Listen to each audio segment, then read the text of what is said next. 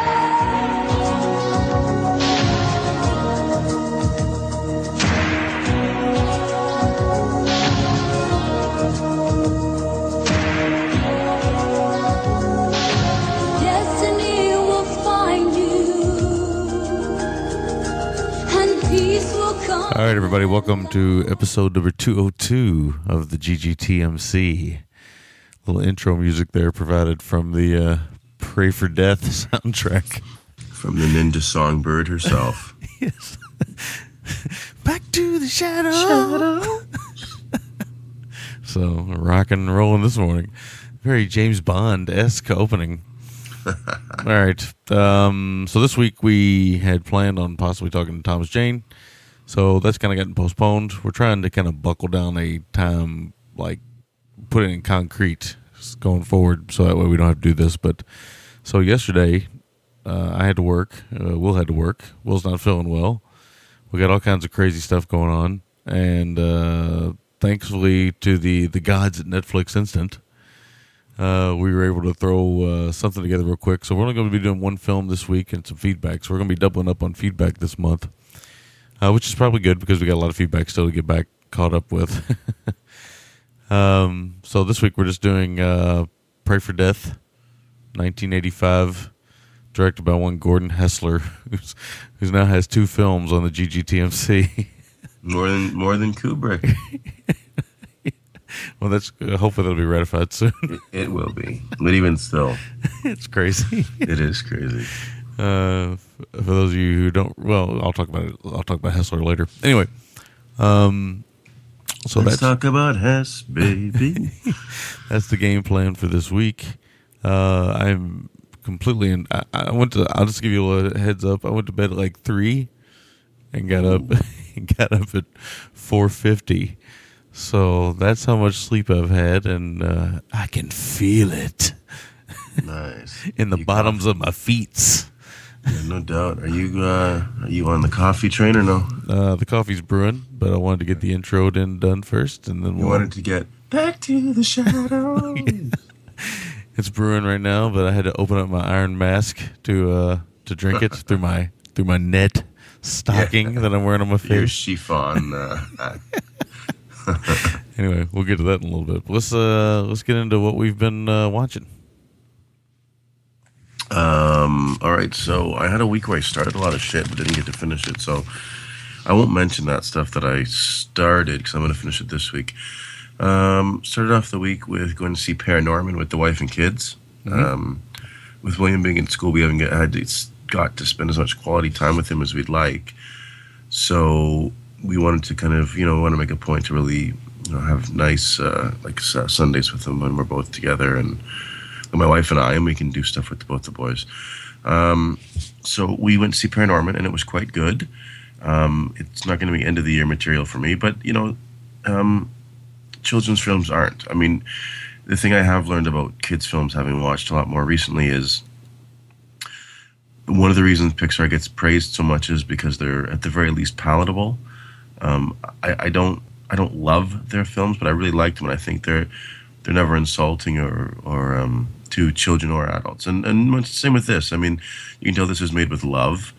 My sons are 3.5 and 1.5, for those that don't know. Almost 4 and 2, actually. Neither one of them were scared at anything in the film. They're both popcorn machines, so they just sat there and just watched the movie. They loved it. So yeah, it was very, very good, though. For what it was, I really enjoyed it. It's sort of like like an Amblin, very much an early 80s meets Norman Rockwell kind of aesthetic. And quite nice to look at. Then I watched The Avenging Quartet, which is a Yukari Oshima Moon Lee joint. Not the greatest. It's very average. It takes too long to kind of get going. They certainly had some better efforts, a few of which I've seen, and I'll be revisiting in the next few weeks. Then I stayed with Tough Chicks. However, I went stateside and watched Haywire on Netflix Instant with the wife. Yeah. It's actually her choice. Chrono looks great. The fight scenes in the film are great. They feel brutal. They don't feel overly choreographed. It has a fun cast. And I think Chrono acquits herself pretty well considering, the cast she's lumped in with, some of the actors she's lumped in with. That was probably what I was most impressed with, is that she held her own in the scenes with, you consider some of the actors she's with. She's with some real heavyweights. What about Banderas' facial hair, dude? Fucking fantastic. It's fucking insane. It is really great. And see, that's the thing, man. We've said it before, but Soderbergh, I really feel like he actively tries to challenge himself. I mean, in 2 of his most recent films, he went from using a porn star to using a female porn star to using a female MMA fighter as his leads. Yeah. So I have to think there's really something there in that regard for him challenging himself. And also he does that with techniques and stuff too. But a good film. It does feel a bit disjointed to me, though. Yeah. It feels a bit. It feels like one of Soderbergh's rush jobs where he puts something together really quick and stuff. I agree with that. I dug it. It doesn't feel perfect, right? So no, and the score for the 2 things I would say, shot really well, but the score for the film's amazing. It's probably my favorite score I've heard all year.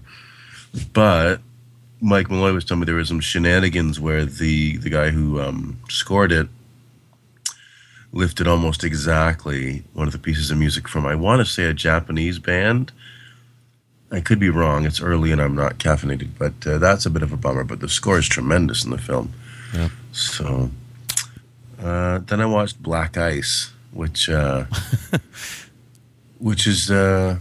pretty average, but subtle title.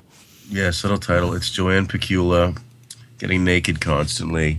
Well, there we it's go. Michael Ironsiding it up. But he's not getting naked constantly. Sadly, no. Oh man. And the return of Michael Nouri into my life. Michael Nouri? I'm tired. Is it Michael Nouri? Yeah, Michael Nouri, I believe, yeah. With the most ridiculous hair you've ever seen. It's long and thick. And he plays a cab driver who ends up with the CIA agent, Pacula, who is getting stalked by Ironside, of course. It's filmed in fucking Winnipeg, Manitoba. Nice. Trying to pass it off as Chicago and Minnesota. It's okay. It's average. It's not pacey enough, but it has some moments. Ironside's great as always. Scooby-Doo Pirates Ahoy, family movie night. Me and my wife love Scooby-Doo, and William does too. So, and Braden seems to like it. So, it's okay. Nothing great. Scooby-Doo, right? Yeah. I mean, if you love Scooby-Doo, you know what you're getting for, right? Yeah, Casey Kasem, he's still alive, right? I don't know. I don't think so. Maybe not. Well, this actually was 2006, so he was still voicing Shaggy then. Yeah. Pretty impressive. His daughter's quite. There's probably so much Casey Kasem doing Shaggy that they could probably piece together new pieces with it. Yeah, I'm sure they could actually. Yeah, so that's all I actually watched, start to finish. There's a few things I had started but didn't get to finish. Okay. Like Fighting Madam, Rock and Roll Cop, and Wasteland, but I'll get to those next week. Nice. All right. I only watched one other film other than the one for the show. I've been watching, like I said, I tore through Doctor Who Season 3. I'm trying to get all caught up on my Who. I didn't know whether I'd like the reboot because I kind of like the campiness of the original Doctor Who. So, well, not the original, but the one I grew up on. Let's put it that way. You know what I'm saying? You kind of you have an affection for the one you grew up on, and that mine was Tom Baker with his magnificent scarf. But so I've kind of been going through those and stuff. Season 3, very good, very, very, very good. One episode with Carey Mulligan, who I've come to discover. I just, I'm maybe just in love with Carey Mulligan. So you're more in the Mulligan camp than the Michelle Williams camp? No, they remind me a lot of each other, though. Yeah. I mean, very much so, especially with the pixie haircuts and the tears. They both have a similar acting style. I think Michelle Williams does more interesting things. Yeah. Right now, especially. But I like Mulligan a lot, too. But either way, just good to see a couple actresses throwing down. Yeah. Let's see here. I watched Lockout, the Guy Pearce sci-fi action classic. Actually, I don't know if it's classic or not, but anyway, I can't really think of the directors off the top of my head. It was a couple directors, but Luc Besson is attached to this thing. This thing kind of got ragged by a few people and stuff. I don't think it's awful. I don't think it's great, but I think it's totally serviceable for what it is, and really ridiculous in a lot of ways. And I think if you get in that mood with it, I think it's very pleasant and very entertaining and quite breezy. Guy Pearce is wonderful as always. He could be in shit and probably be great. Oh yeah, because he's that kind of actor. Maggie Grace, on the other hand, the girl that played Boone's sister in Lost. I was just going to say, I think that's kind of what her dramatic plateau was probably going to be, as Boone's sister. Oh my God, she's brutal in this film. Yeah. She played the daughter in Taken, and she is so fucking brutal in Taken. I'd take a whole point. I'd taken a whole point off Taken. Does she play a part, like a Pierce's partner, or what's her? She plays the president's daughter. Oh, fuck. Who gets, kind of kidnapped. It's basically a riff on Escape from New York in a lot of ways. Prison Planet or Prison Station, President's Daughter, kidnapped. Everybody in the film is non-American, but they try to sell it like it's an American film. It's one of those kind of films, you know. That's like fucking Batman. Yeah, Batman, I think, is what, Welsh, Bane. I mean, every film is fucking pure non-Americans in Batman. Even the director is fantastic. I know. So it's pretty great. But it's got Peter Stormare in it doing his usual thing. And who's what, Danish? Swedish? I think he's Czechoslovakian, isn't he? No, maybe he is Swedish. Maybe he is. From parts unknown? Yeah. I'd have to look him up. But I'm very curious now, and I will look him up when we go to break. But it's a fun movie. It's not it's nothing I would rush out to buy or rush out to see. But for me, like if it comes in the mail, like they do with Netflix, pretty fun. And, I had the surround sound pumping. It was on Blu-ray. It looked great, as all new films do on Blu-ray. Oh yeah, and so most. I'd give it like a 6 to 6.5. 6.5 would be the ceiling on it for me, but. Pretty good. Cool. But pretty fun. But part of me just loves the idea of Guy Pearce doing an action film, because this is definitely something he would never do. This seems like something he would not do. And in all reality, he's actually pretty good at it. And I hope he does it more. His character is a ridiculous kind of caricature of action heroes from the 80s and 90s, because almost every single line he says is a one-liner. But there's kind of a reason to it, which is bizarre. So anyway, you got to see the film to know. So when you check it out, or if you do, let me know. And I will for sure. That's when I can easily trick my wife into picking on her, and the sci-fi thing angle might be hard to sell, but other than that, yeah, it's not too sci-fi outside of the space station. That's the good news. It's mostly badass dudes with tattoos and scars. Is Edward James Olmos in it? No, he's not, sadly. On the space tip. But Loaf is. No. All right. So that's all we've watched. We're going to take a short break, come back and do some Pray for Death, 1985. We'll be back right after this. Did you know that Asian people prefer being called Orientals? Did you know that Ching Chong, Ting Tong is a respectful salutation in all Asian cultures? Did you know that paper cuts can cause massive arterial sprays in Orientals? No? Well, then you should listen to Podcast Without Honor and Humanity, the internet's fourth best Asian film podcast.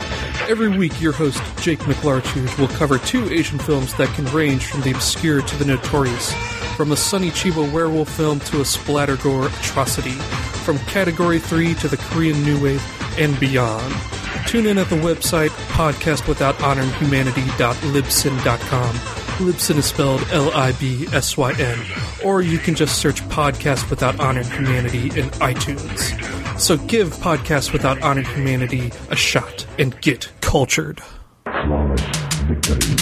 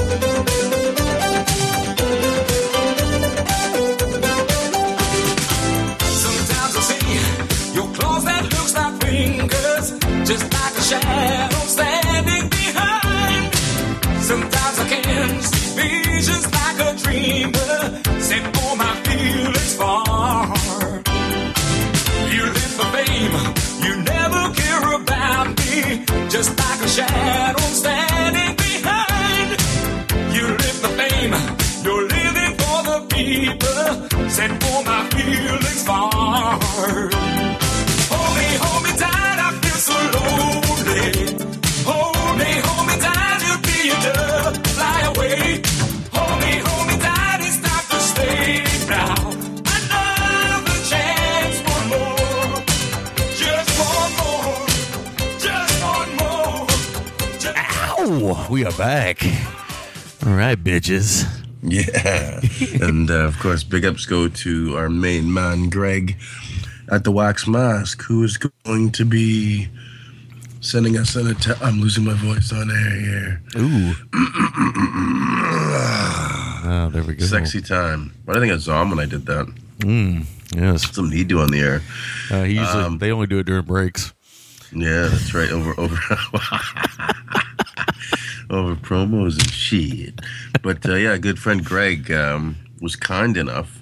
He's going to be dropping some Metallo disco on us every week, a track of the week. So that was, of course, Kano with Queen of the Witches, which is a great video because Kano sings to a fucking mannequin. Oh, yeah. So there you go. go. Of course, you know, I can think of no other song in my life that more sums up Pray for Death. I would agree. Than Queen of the Witches. I think that would show on the background vocals. The music this week is fucking phenomenal. Yeah. Bonerific. All right. So, Pray for Death, Netflix Instant Watch, quick hit. We had recently talked about Sho Kosugi not being on the show much. We kind of talked about him a little bit with, was it Ninja he was in? Or was it Ninja Assassin he was in? I can't remember. It was one of those two. It was the Adkins joint, which is Ninja. Yes. I can't remember. I think it was Ninja. Yeah. Either way, we kind of briefly talked about him. We've talked about Sho Kosugi quite a bit because in the 80s, Sho Kosugi, for me, he was like the Asian Charles Bronson. Totally, man. I was even going to say that in my notes. Totally. And it's ironic because alongside Bronson, Cannon was the house that he built. Yes. Yes. So if you were growing up in the 80s, you know who Sho Kosugi is. Yeah. If you don't, you probably still do and don't even realize it. So look him up. Now, we know he does have 3 films that we're going to cover at one point as part of a trilogy, GGTMC. But we decided to go a different route and do a little Pray for Death, which every alternate cover and every cover of Pray for Death is awesome. It certainly is. Okay, so you got something? I was saying it had to be the visual inspiration for Shredder of Ninja Turtles fame. Yes. Okay, so the plot synopsis is, after a peace-loving Japanese immigrant and his family become victims of a crime syndicate, a master ninja emerges. So, there we go. So, like I said, if you grew up in the 80s, first of all, awesome. Second of all, yeah, ninja culture was huge. Oh, man, ninjas were everywhere. Ninjas were more pervasive than pirate culture is nowadays. Yeah, ninjas were at Whorehound. Yeah. And absolutely. she knows who she is. Yeah, man. But ninjas, yeah, they were huge, and show is a big part of our childhoods. It'd just be silhouettes in Indy. It'd be silhouettes on the rooftops, and all of a sudden I'd have more pulled pork on my plate. Yeah. It's wicked. It was. All right, so I don't know if you had seen this before. Oh, yeah, fuck. Okay. I had as well, but it had been years. Yeah. It's probably been over 20, 25 years, man. And this is one of those ones that I rented strictly because the cover rocked. Mm-hmm. So let's see what you got to say on the revisit here. Okay, so I don't know if you'd mentioned this. Gordon Hessler, the auteur, making his second appearance on our show. Yeah, it's going to be hard to top his first film. Yeah, Kiss meets the Phantom of the Park. So, yeah, that's the way it goes. He's been working since the 60s. By the way, Peter Stormare, Sweden, you were correct. Okay. So this film's on Instant, if anyone wants to play along. Now, this one was originally rated X when it came out. Jesus. There was like more deaths, I think, on screen than anyone had seen. I think there was like 100 deaths or 85 deaths or something. They had to tame it down. They had to cut out a rape scene and some child beatings and stuff. So, they had to tame it down a little bit. Hessler was over the top. But yeah, you'd mentioned, man, the ninja fad in the 80s was everywhere. Now, I'm surprised the fucking WWF didn't have a ninja wrestler in the 80s. I mean, they had Ricky the Dragon, but he was just more generally Japanese than he was a ninja. Mm-hmm. Yeah, so Shokasugi, man, big part of my childhood, big part of your childhood, big part of anyone who grew up in the 80s childhood, as we said. He didn't do a ton of films. It was Ninja Assassin, by the way. Okay. But, he definitely, the films he did, 6 to 10 films he did, all ninja films, were really a big part of all of our childhoods. And also, lest we forget, Ninja Theater. Yes. Which was pretty fantastic. So, I love that in Bronson fashion, show plays, and this is even in the description, an unassuming restaurateur. That sounds like something Bronson would play, man. Like they got these real milquetoast professions. Unassuming restaurateur, and he doesn't want to be violent. No, he's leaving it in the past. He's the shadows. He's a reluctant ninja. He's a reluctant ninja. But what's cool about Sho is that Sho always cast his boys Shane and Kane in his films. Yeah. Well, I mean, isn't that great? Us having sons now. Like, you imagine being Sho and then being able to say, "Listen, my son," much like Bronson did with his wife. Sho did with his sons. Yeah, and Kane, I know he's still working quite a bit. I don't think Shane is much, but no, Kane, he's in quite a bit of shit. Oh yeah, and Kane and Sho had a really bad falling out though. Oh yeah, really bad. Like they were not on speaking terms for quite some time because Kane had stole some of his dad's crew when he branched off, and I think he did a show where he did something where he kind of took some of Dad's people. They were on really bad terms. Like Sho called out his son on Japanese TV. He's like, "My son's a coward," or something. Like it got really nasty. And it's sad to hear. I think they've since reconciled, but I know they had some problems that I've always wanted to see a film he starred in called Muscle Heat. Muscle Heat sounds as GGTMC as it gets. Yeah, but I haven't seen it yet. So 2002 release, Muscle Heat.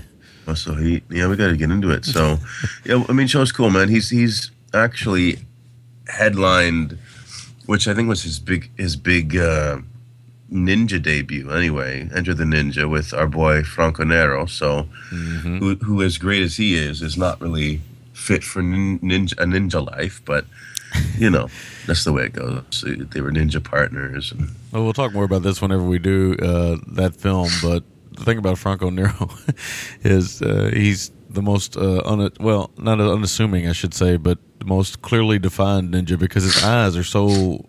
Franco Nero's eyes are some of his most striking feature. Yeah. They're probably his most striking feature. He's got like these Jeff Fahey eyes, or it's like if the Wolf Goblin King Johnny Halliday was a ninja. Yeah, you would know immediately, right? You would know, fucking Johnny ninjaing it up again.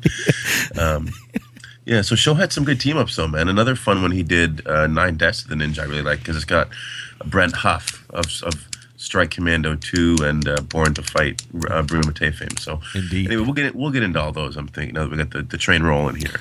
He's one of the few people we know that he worked in The Godfather Part 2 and The Bad News Bears Goes to Japan, which I didn't know until I looked at IMDb today. Mm-hmm. So Show has some good trivia question credits. This has that opening that was so prevalent in the 70s to the mid 80s where they'll have like a colored backdrop, be it white, red, etc. The Dirty Harry movies did it, you said, but I also think of like Jackie Chan. I think it's Snake and Eagle's Shadow, maybe. Yeah. Where they just have basically like the hero doing like his kung fu or his karate. Or in this case, it would be karate and more Japanese arts on the screen as the credits play. So. Yes. That was a big sort of technique in the 80s. And it has that like awesome laser smoke thing. Oh, yeah. Oh, yeah. It was badass. And this is Pray for Death.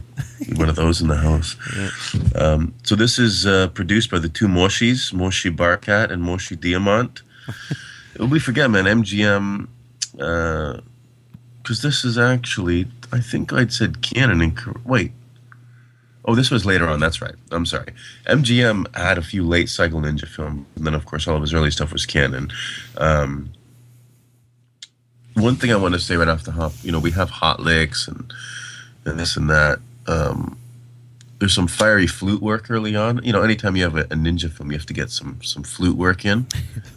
That's right, man. I like that you say fiery flute work. Because I was trying to think of alliteration for it, but there's some fiery flutes up in this piece early on. So, and the film doesn't waste time. I mean, it's slow to get towards Show's revenge stuff, but they give us just a little sample early on of Ninja Star. Actually, 2 times. Yeah.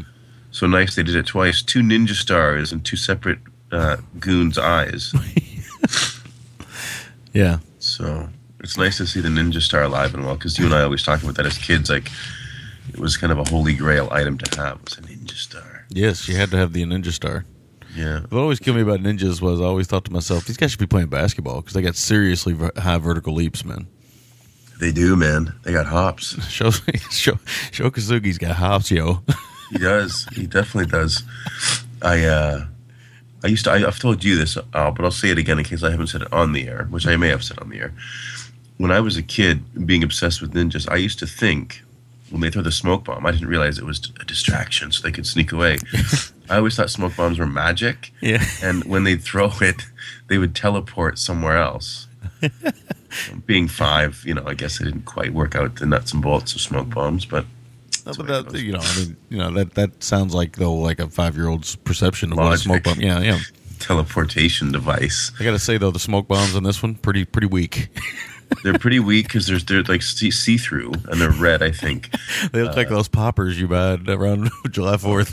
God, they're terrible. What's funny is with the smoke bombs, I always wanted people to buy them. I always wanted my parents to buy me smoke bombs. I never could convince them to for obvious reasons. Often wonder, because they used to have Ninja Magazine. Yeah.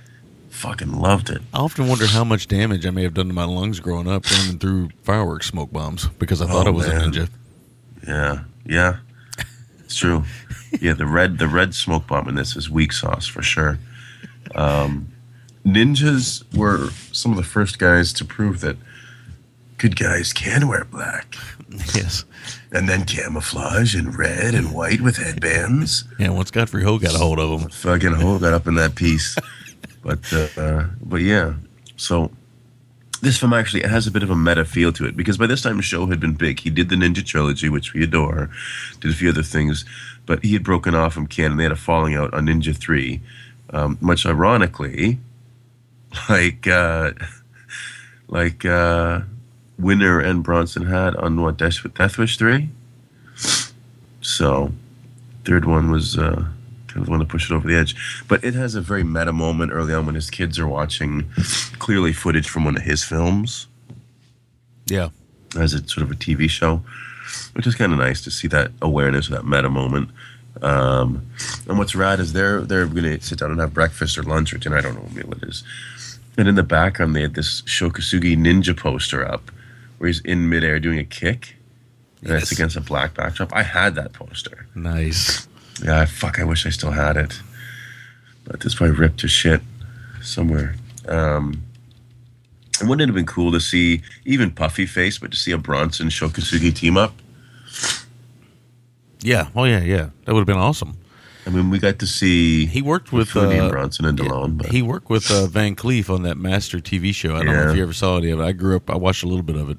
But at the time, I'd seen a little bit. At the time, I didn't really, at the time, it wasn't, Lee Van Cleef was popular for what he was, but it wasn't this kind of holy grail moment of me thinking, oh man, that's Sho Kosugi and Lee Van Cleef together. No, certainly not. That's come much later in my life. Yeah, So, definitely. I never knew this. Lee Van Cleef's real name is Clarence Leroy Van Cleef. Wow. But yeah, Sho, we haven't talked about it yet, but Sho has amazing hair. He has very feathered hair. It's gorgeous. Yeah. He might top Chow Yun-fat for the best feathered hair. His kids have great hair, too. They do. Everybody in this film has great hair, except Michael Constantine, the guy that plays the heavy. Yeah, he has awful hair, man. The heavies are always just pockmarked awful. I have some comments about the heavies. By the way, the guy that played Limehouse, he wrote this film. Oh, nice. Writing himself in. Yeah, that might be able to explain why he got the part he got. Yeah, good old James Booth. But we get a red wine ninja who's pretty inept with a sword. The one thing I always gripe about, I know Kosugi did a lot of the choreography with this, but the big problem with a lot of American martial arts films is, they have the on-screen talent, with Kosugi and stuff, but, and this, I guess, goes against my argument because Sho did the choreography, but a lot of times the choreography and the way it's shot is shot by Americans who didn't understand the way to properly shoot that stuff. They should have got, a technical advisor or someone over from Japan or China or Hong Kong to be, alongside the people working on the film and say, no, you need to shoot it this way. It would have been substantially better. But, that's the way it goes. There's a lot of slow-mo backflips in this film.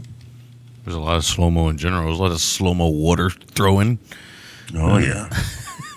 There's forever. There's a lot of use of slow-mo in this. It looks good. It's ridiculous, but it looks good. Yeah. Sho loves that one flip, like the knife kind of rotating flip. He loves that shit. Oh, yeah, he loves it. I'm curious, something else that Sho loves? I'm curious why he feels the need to rock blush and eyeliner when he's with his master. You notice that, man? He's rocking a little bit of eyeliner and a little bit of blush. He's always rocking the eyeliner, man. Yeah. I don't know why he does that. Obviously, I know this sounds awful to say, but this is the truth, man. It does make your eyes pop more. Yeah. To have eyeliner on. And let me also say, man, the film doesn't do Kosugi any favors with dialogue because he that was his choice. He wanted to get more more kind of dramatic chops, and that's one of the reasons he left canon, because he felt like after Ninja 3, which we know is amazing, but Sho didn't seem to think so. He wanted to do something where he could stretch his legs dramatically, which is why MGM said, okay, well, you can write the script and do the choreography or have a hand in writing the script anyway. The choreography's fine, except for the fact at the beginning in that kind of faux movie that the kids are watching, those great ninjas, they don't like to move. They just like to stand there. But the other parts of it are fine. But the some of the dialogue is really rough, and it would be easy to make fun of because there are moments in this that are like stereotype making fun of. Right. When he says necklace, oh my lord. Yeah. Because he doesn't say necklace. He says sadly he says necklace. Yeah, no way around that though. I don't think. Yeah. That's just the accent. Nothing we can do about that. I mean, they couldn't change it to say like diamond choker or something. So that would have been awesome though. Yeah, I don't know. But no diamond choker. Yeah, just the way it goes. Sho couldn't. I mean, it's a noble effort by Sho, but I think I didn't know that he was that involved with wanting to get more dialogue. But now that I know that, I mean, it's a noble effort, but just it kind of hurt. It helped. maybe it helped him, but I think it kind of hurts what I see Sho Kosugi as. I see him as man of few words. Well, that's part of the problems with this film is it and Jay had pointed out on our group that this isn't Sho's greatest effort, but Yeah. and we knew that. I mean, we've seen all of his films. We knew it was lesser Sho, but there's reasons we picked this one first because it was instant, it was quick for us. Yeah. We also we're saving the trilogy, and I wouldn't mind doing 9 Deaths with a Bruno Mattei film maybe because it has the Brent Huff connection. So Yes, Brent Huff's never been on the show. no, it's amazing. We'll get to Black Eagle, and we'll get to all those. So Looking forward to it. yeah, Almost spit my coffee because I didn't know we get to Black Eagle. I'm pumped. it's wicked. So I'll tell you, Sho's master really needs some VO5 hot oil. Guy's fucking hair is straw. Jesus. Brutal, man. Oh, shit. Like if Sho can rock the eyeliner and the blush, dude needs to get some hot oil up in that piece. But one of the things that it comes across certainly ham-handed because it's an action film. But I have to think that Sho also had a hand in this. Is because he's a father, and he's a father of 2, and it's on the screen, and it's real life on the screen. Those are his 2 sons, as we said. There's this the whole drive of the film is a man wanting better for his sons, Yeah. wanting to pursue the American dream of working hard and providing for your family, and also wanting to put his past behind him for the sake of his sons, meaning he's a ninja, but he doesn't want his kids to know. And that's very, as much as it's ham-handed in the sense of this film, that's kind of what it is with all of us. I don't want my kids to know the debauchery I engaged in as a young man. Yeah. Yeah, that's the world you end up in when you have children, is you start to think about the things you've done. Yep. And how much you don't want your kids to do that. Of course, kids will be boys, will be teenagers, and then will be men or Boys to females. men. Yeah, so We're done for this match ABC again. 1, 2, 3. But so they will get into their own thing. I don't want to think about that, but it is true. Well, I don't want to think about that because my son's 2 right now, and he's totally innocent. Yeah, exactly. You don't want to think about that kind of stuff, but the reality is that they will be boys, they will be men. So, but I understand it. My favorite thing about this film is the family dynamic. Yeah, it's Outside of the finale it's naively sweet, I think, and Sho Kosugi's or sincere. It's earnest, I should say. and Sho Kosugi's always mid-'80s parkour that he always sent it to do. Yeah, man. It's like, hey, Sho, there's a boat. Ooh. I think I'll climb on that. Yeah, he's hopping over shit all kinds.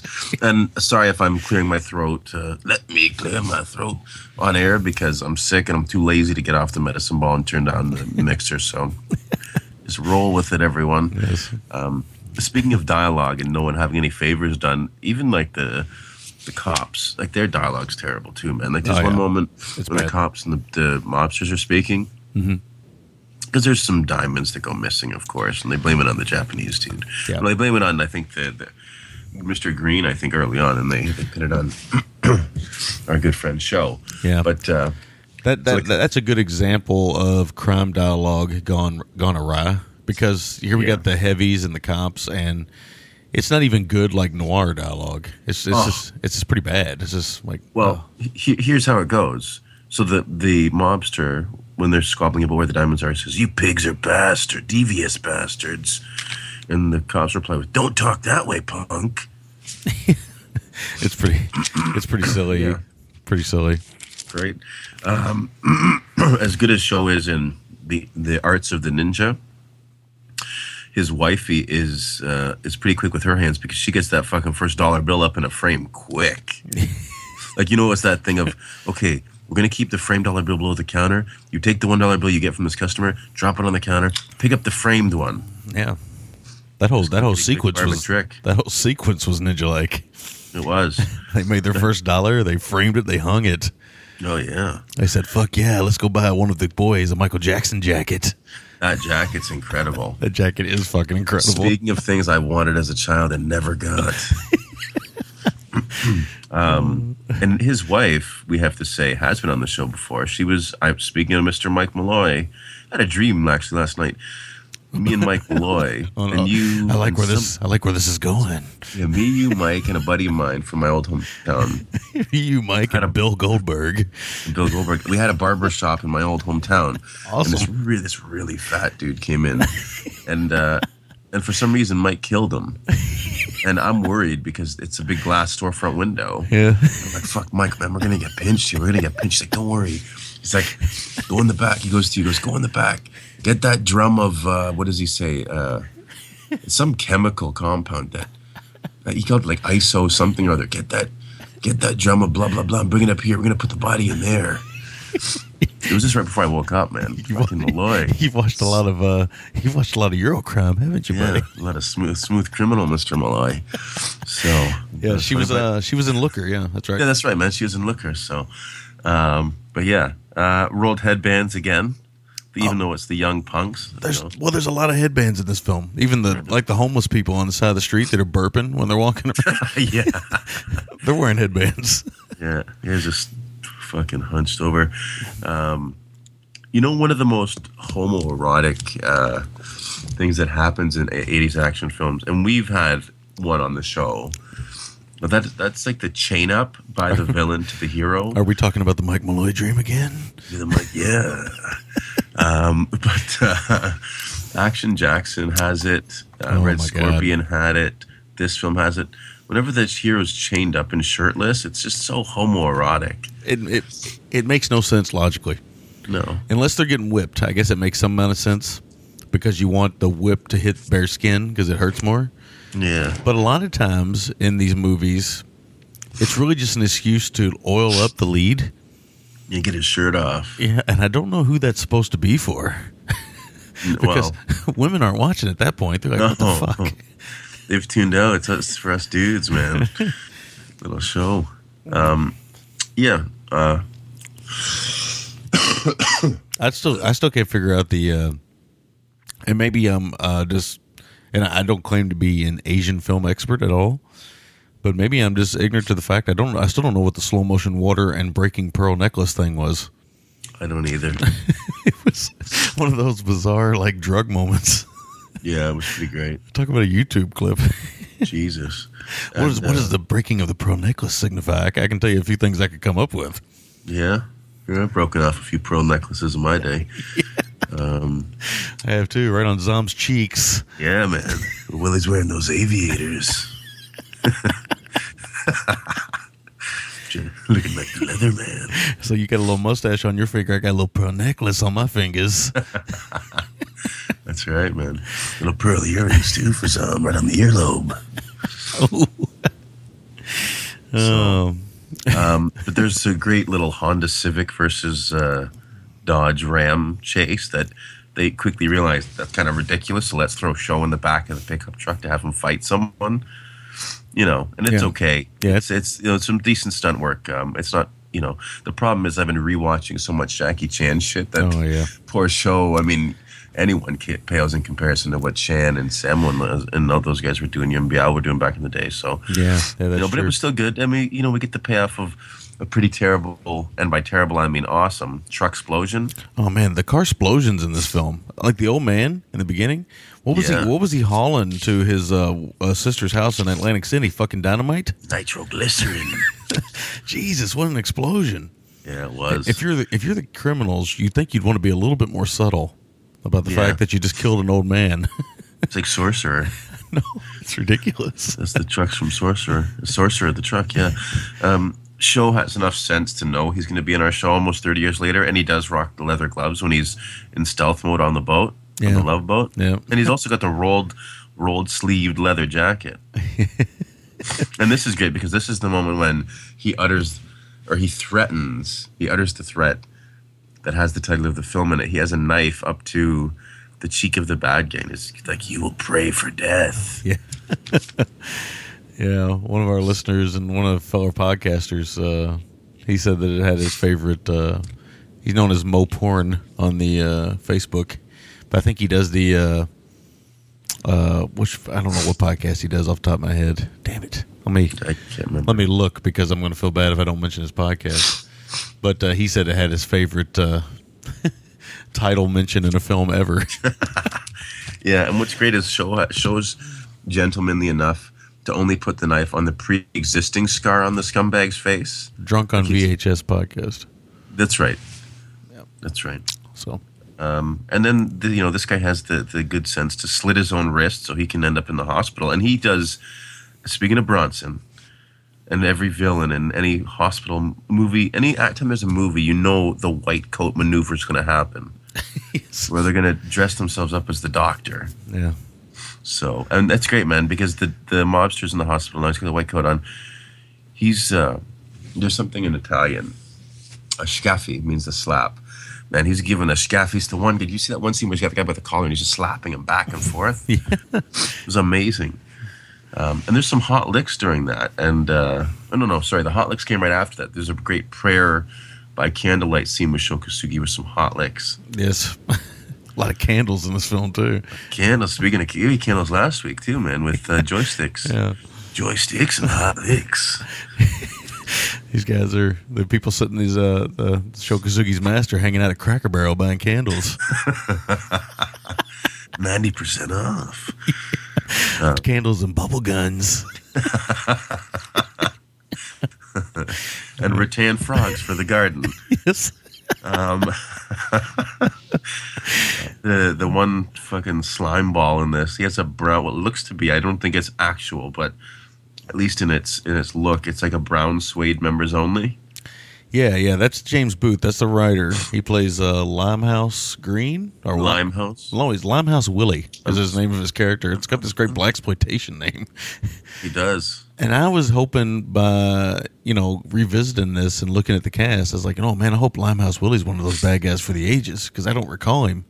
And there's a reason for that. I don't think that James Booth is. I think he's okay in the film, but I don't think he's. I don't know. He's not. Listen, the problem is, man, is that you, as we always say, you need a villain to rise to the occasion to make our hero greater. And this has a bunch of bumbling, sleazy idiots. Yes. That are just ninja fodder. Yes. That's what it is. That's one of the reasons the film suffers. I mean, it's still fine, which I'm sure you'll hear with our scores, but it's not, high watermark. Don't you love Kane and Shane's ninja bike? It's like Lone Wolf and Cub's baby cart. Oh, yeah. It's awesome. Red smoke, pegs, all this stuff. It's really great. Well, fucking pegs. Those pegs look like antennas. Yeah, they're pretty impressive, man. They they strut out with some blow darts, nunchucks. They do it. There's a funny moment when Sho breaks the fourth wall when he jumps into frame, much like dude in Conquest with the bone nunchucks. He jumps into frame and he looks at us. Yes. And then the camera pulls back and we can see there's a couple dummy guards behind a gatehouse, and he immediately jumps over the fence and surprises them. It's like, didn't you realize when the ninja jumped 2 feet in front of you that he was there? You deserve to get killed. Idiot. Oh, shit. There's a lot of arrows through throats, ninja stars to eyes. Yes. I love the ninja stars, of course. I mean, they're so quintessential to a ninja is the stars. Oh, you know what would have knocked this film up a whole point for me if there had been heavy arterial spray? Yeah, I don't understand the X rating. I really don't, because it's pretty ridiculous. I mean, the most graphic stuff in here is really maybe some throat slashings, but they're the type of throat slashings where somebody swings a sword and then the person falls toward the camera and you see the makeup's already on there, right? Yep. They're not, like you say, there's no arterial spray, and the ninja stars are literally, throw the star, quick pan, boom, it's already in the guy's head, he's on the ground. He's starting to rock backwards. Yeah, so it's not, I don't know, maybe it's just my jaded sensibilities, but this film's no more violent than anything I saw in the 70s. No. I mean, some of the Eurocrime stuff we've done has been more violent than this. Oh, for sure. Or for show. There is the biggest ninja star to the throat ever in the history of cinema, though. Yeah, I don't know if I remember very many ninjas using that weapon. No, he had to unfold it, man. It's like a tent with the poles. It's like tent pole Ninja Star. As a dad character, they should have had a scene where he's having trouble opening that. Like the dad that goes camping with his kids and can't figure the tent out. Yeah, exactly. That would have been great. I'll tell you, man, Show just cleared that pickup truck when he was doing the flip over it. Yeah, I'm wondering, Jesus. I'm wondering if that was a forced perspective shot or maybe. Because I have a hunch it may have been, because as much as I want to believe that Sho Kosugi can jump 8 feet in the air everywhere he goes, I don't know. I don't even know if Jackie Chan would pull that one off. Well, Jackie Chan would pull it. Well, Show, man. He'd run over it. I mean, he'd run. He would, as it was coming towards him, he would hop up and run over the van, the truck. But he just cleared it. If that was real, like, he came inches from horrible death. Yeah. Horrible death. And then they undercrank. It's pretty lumpy technique wise. Like, they undercrank and have him grab the underside of the truck. Mm-hmm. And talk about kung fu grip. I know he's a ninja and he does Japanese arts, but he is so patient. He holds on to the underside of this truck for hours because it goes from broad daylight to nighttime. Yes, he holds on, man. Talk about picking your spot. They shot this movie in Houston, Texas, of all places. Oh God! And then the film ends up at a fucking a mannequin factory. I'm expecting a wide-eyed, greasy Joe Spinell to come into frame. Yeah, with Henry Silva somewhere. Yeah. It would have been amazing. It's one of those weird mannequin factories where for some reason some of them are hanging by their throat from the ceiling. I just don't know what the hell's going on. Some of them have makeup on their face. And it's somebody needs to talk to the staff that works there. No doubt, man. They need a written warning for that sort of treatment of their product. Get human resources. Geez. And not just that, but this is a mannequin factory that has chainsaws. It has conveyor belts, which maybe I could see, but it also has fucking buzz saws. Dude, this finale has more weapons than a fucking video game laying around. I have never seen so many possible weapons that are used. Oh yeah, it's ridiculous. It is insane, man. And then it even ends in a Fulci-esque way where there's spikes through heads. There's nunchuck spikes through hands. A buzzsaw. It's like City of the Living Dead. It's like, what the? So maybe that's where the X comes from. Maybe, I don't know. I mean, maybe it turns into almost like a horror movie because once you get a chainsaw out, you're really going.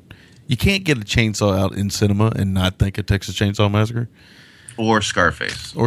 Yeah. But even when I see it in Scarface, I immediately think of Texas Chainsaw Massacre. Good point. Or maybe when I see Texas Chainsaw Massacre, I immediately think of Scarface. Either way, the chainsaw is, it's one of those vicious tools.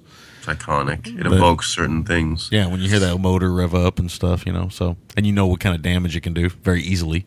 Yeah, so you better be prepared to have it do its thing, because otherwise what's the point, right? Use a knife or something. But that's the other problem I have, though, is that, our bad guy, Limehouse Willie, Show is running through people left and right as a master ninja, but Limehouse Willie evidently is the toughest cop or toughest thug that this ninja's ever faced. Well, that's the problem. Is he's really a lame foil for Show. They needed another ninja or something, like someone who knew something, a boxer. I don't know, something, but to have just some sleazy balding gangster who really couldn't even fight, they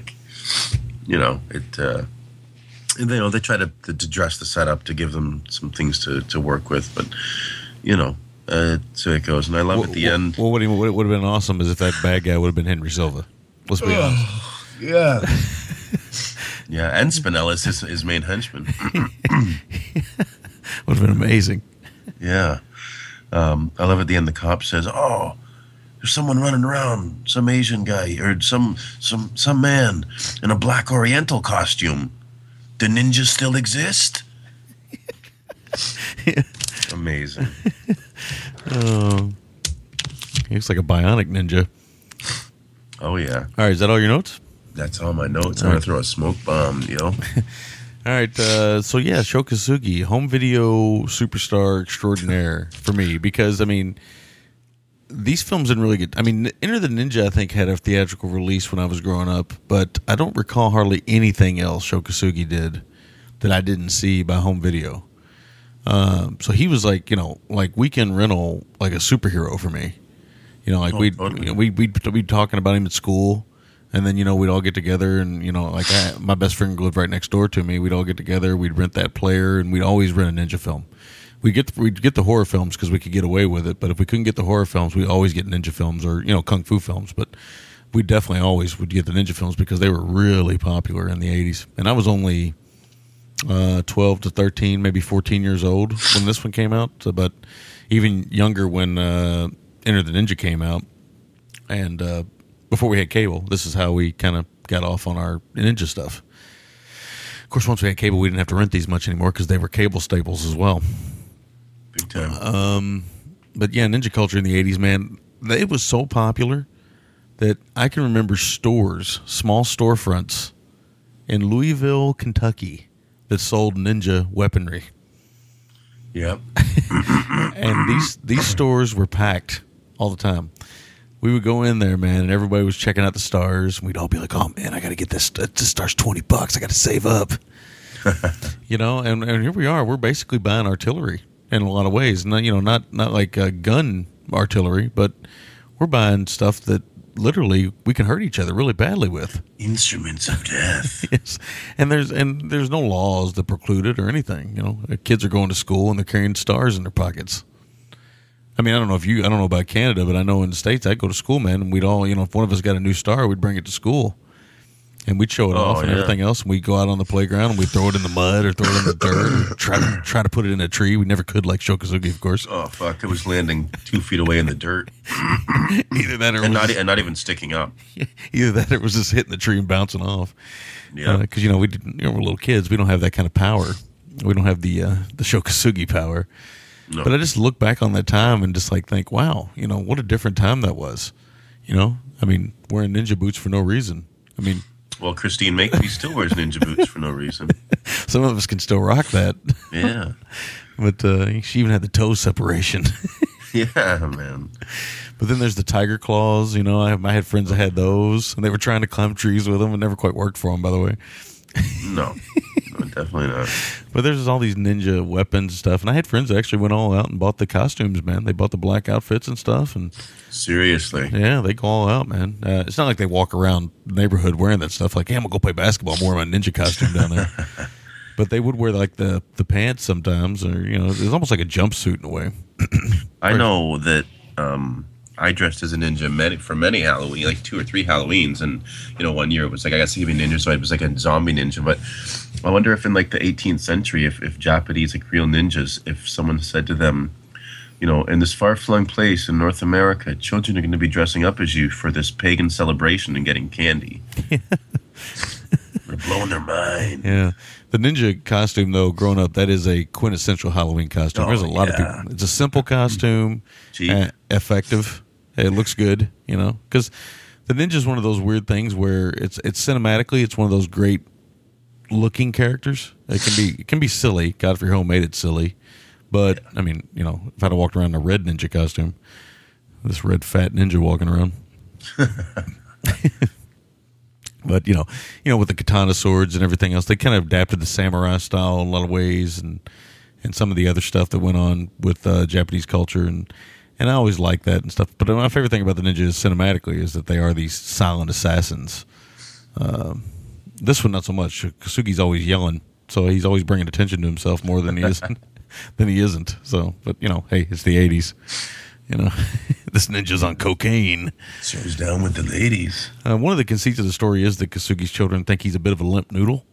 They're always kind of let down. The dad's not the badass ninja like they watch in the movies.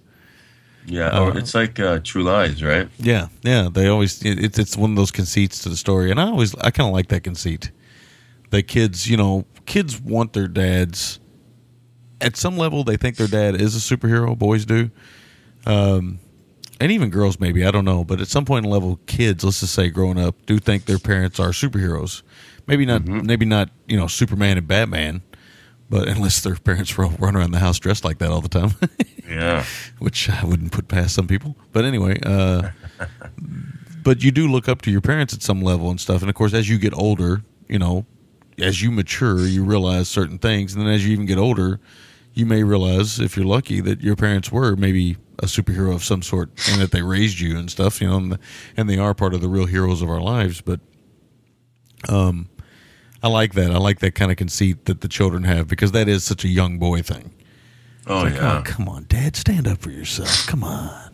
Yeah, it was great. Because kids, when you're young, especially, I think my generation, your generation may be the last generation of this, it's not like standing up for yourself and standing up against bullies and tough kids and stuff like that. That's kind of like a rite of passage for boys. Mm-hmm. And I kind of like that conceit in the story. Like I said, Yeah. Kasugi's doing, now that I know this, Kasugi's doing himself no favors with the dialogue. I mean, he tries, I'll give him credit, but I think, he's better as the strong silent type. Yeah, or with a few kind of well-timed lines, but I don't blame him for trying. But it was just one of those things. Some accents are more difficult to shake than others, and I mean, even Jackie Chan, who's been here for a lot of years, his English is quite good. But yeah, Japanese, I think there's more emphasis on certain pronunciation in the language, so it makes it a little more difficult to transition. But yeah, I mean, but even the people that English is their first language, I mean, their dialogue is assy too. As we yeah. I mean, you think about some of the early Jean-Claude Van Damme stuff. Oh yeah, some of the dialogue they used to give him, and he would try to fumble through, was brutal. Big time. But that's where some of these guys, I think, they can kind of excel at playing the strong silent type. What's really odd is people like Scott Adkins, who's really good at being the strong silent type, but actually speaks. He's an Englishman. He actually speaks quite well, so it's very strange that he ends up playing strong silent type. Some actors are just better at that, and I think that Kasugi's one of them, because he is this. He is the ninja to me, right? I mean, growing up in the '80s, when I think of ninjas, I think of Sho Kosugi. Oh, he's the king. Yeah, he is. Simon may have been the king of the witches, but Sho was the king of the ninjas. And we played Queen of the Witches earlier. Yeah. Everything's kind of coming together. Yeah. Serendipitous. Did you see that post I had, man? I rewatched that Dirty Laundry short, and I realized the same guy directed 3 O'Clock High. That's fucked up. Yeah, I saw that. I just saw that. That's crazy, man. Yeah, one of those weird moments where you're like, holy shit. Once he puts his, and I had to write this down. I think it looks cool, but it's an absolutely ridiculous ninja costume. Oh yeah, Shredder, the chiffon with Shredder meets Victoria's Secret with like the chiffon mouth cover. There's no way this thing's being silent. If those flaps come open, man, they're going to sound like a couple of car doors. But it's just ridiculous. But the thing is, in the movie, the shit gets real right then and there. It does. And I think that's what you want through most of the film. Sadly, that doesn't happen until about 70 minutes into the film, of a 95-minute long film. Yeah. You don't really get the what the cover promises until about 70 to 75 minutes in. And really, that's the real thing that hurts this film, I think. I like some of the dramatic pieces, and I like what Kasugi and them were trying to do. Hessler and Kasugi and whoever else was involved, James Booth, I like what they're trying to do. I just don't feel like up until that point, that 70-minute point, they're not really getting across what they need to get across. First of all, Booth's not a good enough bad guy for Kasugi. No. Kasugi's got way too much dialogue for me. The film's a little too talky regardless of who's talking. It's a little too non-action. Not that it needed to be balls to the wall action. I didn't expect that the first time I saw it, or even revisit, because I knew it wasn't. But it needed a little bit more. Even if it was just like, maybe they should have spliced in like the kids watching more ninja films, maybe. And that way they could have used Kasugi in that way, because I think it is him in the intro, just masked up, and they see this character as their father. So maybe that would have been cool if they just would kept revisiting that motif throughout. Mm-hmm. Just something to kind of get more ninja stuff in there. Yeah, I agree. I think it's definitely a fair thing to say. But that's the problem. I think pacing is the problem in this film. That's the biggest weakness this film has. It's got some pretty lame pacing. And like we talked about, the bad guy cop angle, the acting and dialogue is so kind of cardboard cut out there that it really, whenever the bad guys are on screen, or cops, I was bored. Yeah, they were really lame. Yeah, and that's the real. I mean, like we've always said, in these kind of movies, the bad guy has to be just as good, if not better, in some cases, than the good guy. So you have a reason. They have to be more over the top. Yeah, so that way you're kind of into it. So a good example that I just thought of when I thought about Zom and them doing Demolition Man. That's a great example of the bad guy being that 2 levels higher than the good guy.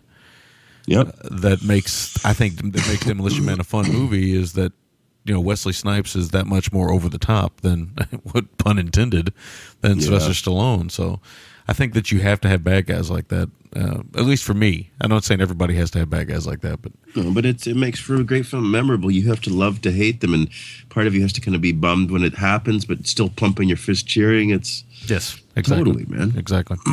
But it's a good movie. It's just not. It's definitely not a great movie, and it's certainly not. As we kind of joked around with Jay, it's certainly not his shining moment in cinema history. And of course, we've never been known to pick all actors' shining moments. I mean, if that was the case, I think we'd pick like other Gary Busey films and other stuff. They're shining in their own way for us, but this is not Kasugi-san's high point of his career, but an interesting little tidbit in it nonetheless. And I didn't know all that background stuff, so it was cool that you knew that stuff because I didn't know that. Yeah, I didn't know that he broke off from canon because he didn't like Ninja 3, which I don't know what's wrong with that guy. Well, I think he just felt like it. I mean, it's one of those things where Canon was totally trying to have their cake and eat it too, where they're putting in aerobics and Lucinda Dickey off the breakdancing films. They're trying to combine aerobics, breakdancing, and ninjas with spiritual possession. So we know what makes a great film, but I can understand Show maybe thinking, this is fucking ridiculous. I don't want any part of this. I'll go to MGM with the 2 mushies. Yeah, you got a point. All right, so let's hear your MVTs, make breaks. Well, if your MVT isn't my MVT, I'll be stunned. Yeah, exactly. Your make or break isn't my make or break, I'll be stunned. I will be too. And so if your score isn't similar, I'll be stunned. Yeah, totally. Make or break is the finale. Because, I mean... Check number 1? Check. It has to be. There's nothing else even close. Like, the pacing's kind of lame-o, and, Show wanted to spread his wings. The finale is so GGGMC that your tooth will ache. Yeah, I just wish the villain was better to swing back at him, but, MVT has to be the man, the myth, the feather-haired ninja himself, Sho Kosugi. Check. It ain't Gordon Hessler, baby. No. And my score for the film is a 6.25 out of 10. Oh, fuck. It's just, it's fun. And I would own it if it was like a cheapy DVD, but it's lower tier show, but that's still fun, especially when you factor in the nostalgia.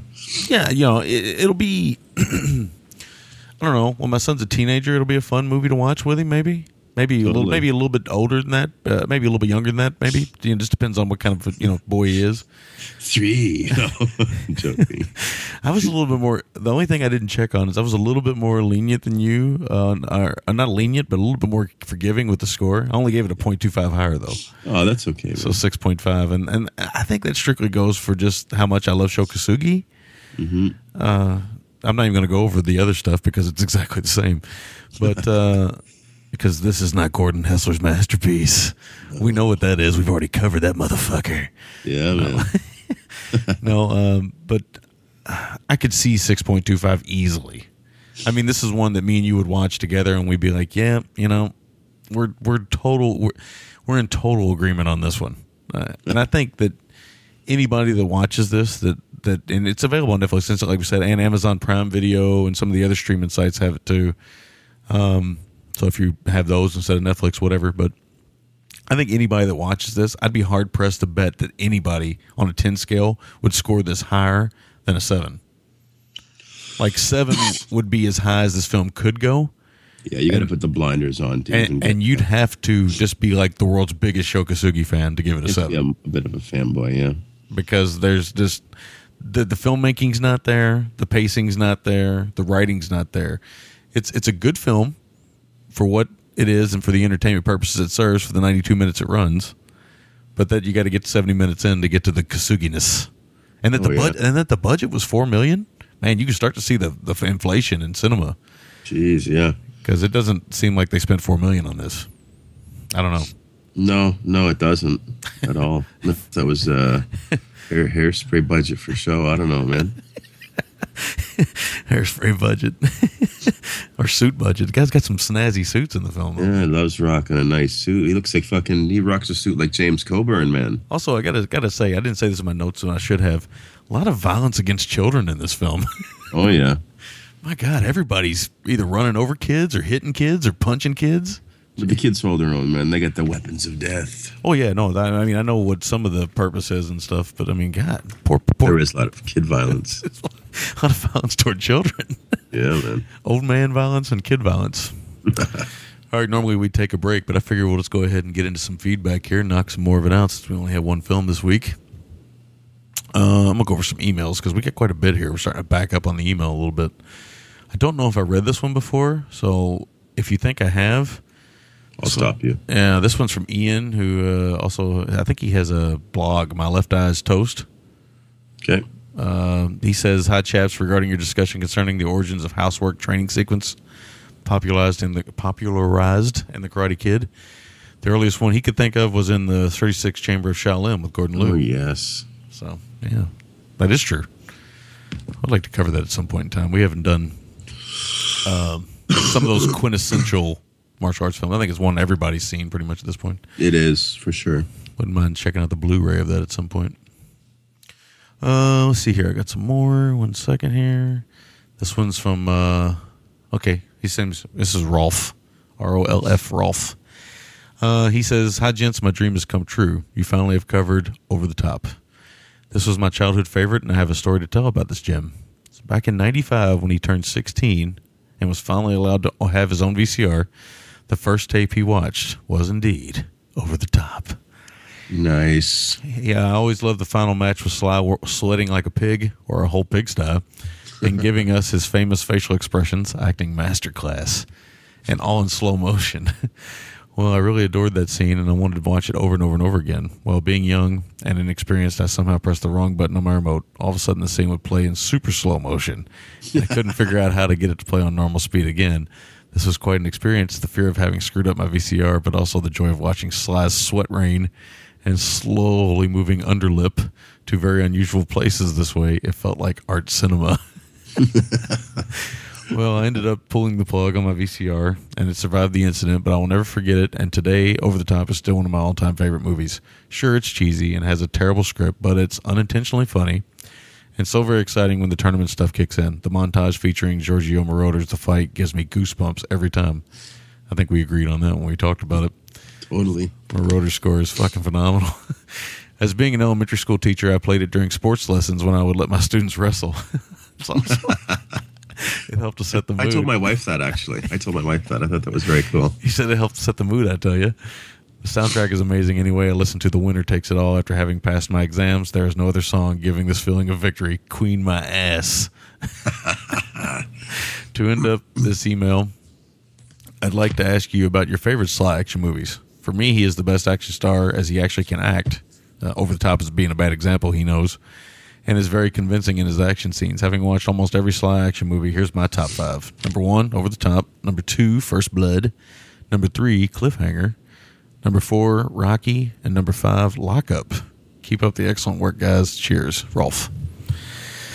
Oh, he's kind of putting us on the spot there. He is. What do you think? Can you name off 5 of your favorite Stallone flicks? I can name number 1 easily. Well, the Rocky 1 and 2 are just excellent films. Forget anything else. The 3 and 4 are cartoony. 5's 5, and 6 is, was a nice little return. Excluding 1 and 2, because I think they're just amazing films. My favorite Stallone film, and I think it's easily his best action film, is Cobra. Oh, yeah, that's a great one. I fucking love Cobra. I'm not a big fan of a lot of Sly's later action. Like, I don't mind Lock Up. Lock Up's pretty brutal. It's good. I don't really care for Cliffhanger. I don't think I like Demolition Man a lot. Mm-hmm. I think Dread's a piece of shit. Yeah, that's a bad film. It's awful, but it's snake bit because it has Rob Schneider in it. Rambo First Blood Part 2 probably is in there. What about the new Rambo? That's pretty.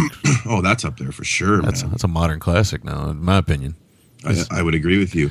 So yeah, First Blood Part 2, that, Demolition Man, Cobra. I'm sure there's a big, and maybe there's got to be one big one we're forgetting, but it's on the spot. my favorites are probably, I think my favorite Stallone movie. That's tough, but I think I like First Blood the most. Yeah, just because it's like, to me, it's quintessential Stallone. Nothing is over. Yeah. Now you're talking action film, so I wouldn't rope stuff like Copland in there, which is a film I love. Well, same here, and that's the thing, because he is an actor who could act. So I don't want to say, lumping that stuff, because Copland's an amazing performance. I love First Blood. I love First Blood 1, 2, and the new one a lot. I love all three of those. I'm also a big fan of Nighthawks. We're going to cover that at some point. Some people don't really dig it that much, but I love it, and I love his character in it, Deke Da Silva. Yeah, but again, it's not an action film. You know what I mean? Well, That's why I never. Yeah, okay, I can understand it. I can see what you're saying. 'Cause you're talking kind of thriller. If you're talking like Stallone action, yeah, I can see what you're saying. You're probably right.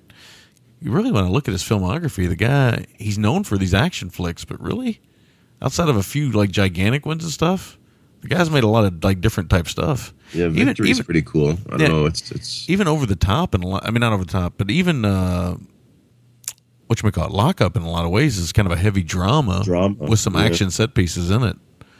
But I love Cobra. I agree with you. We covered Cobra a long time ago with Bill from Outside the Cinema, and I love Cobra because it's ridiculous. It's everything that 80s action should have been, and it could have been, and was. Yeah.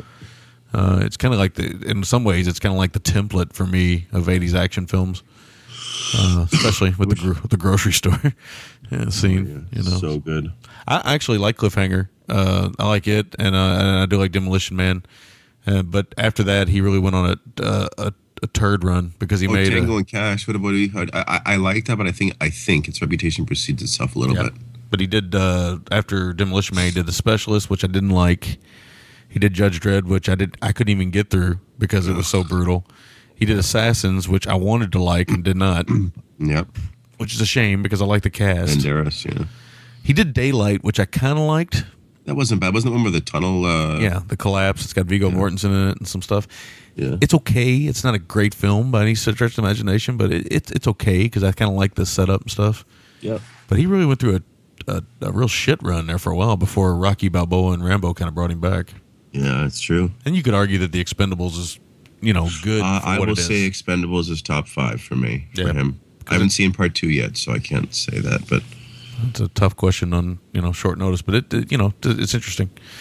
This one is asking for us to locate a copy of the final score. Is that our friend in the Windy City?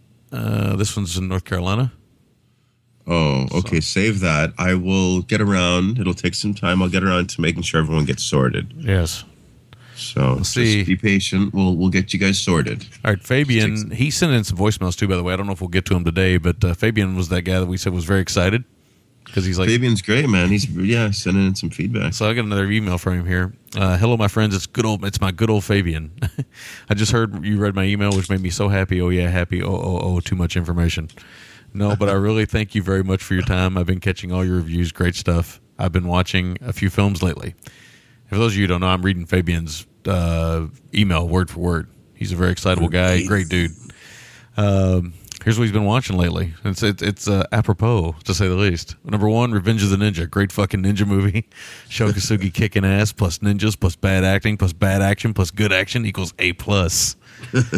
Number 2, Pray for Death. Awesome 80s action movie. Sho Kosugi kicking ass, and fuck it. It was awesome. Number 3, American Ninja 1 and 2 equals Steve James kicks ass, and Steve James kicks ass, and oh yeah, Michael Dude is in there also.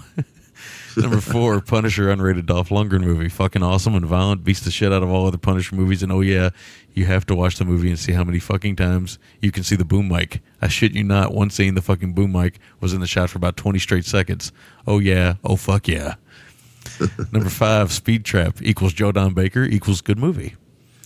Number 6, POW Escape. David Carradine plus Steve James. It's like fucking so good it hurts. Fun movie. I've never seen that one. I'd like to see that one. No, me neither, man. Sounds pretty cool. Steve James and David Carradine, awesome. Number 7, War Bus. I have seen this one. Really one of the most underrated 80s POW war type movies. Can't come on a bunch of dudes drive a fucking yellow bus around a war zone for a whole movie and blow the fuck out of everyone. What did I just type?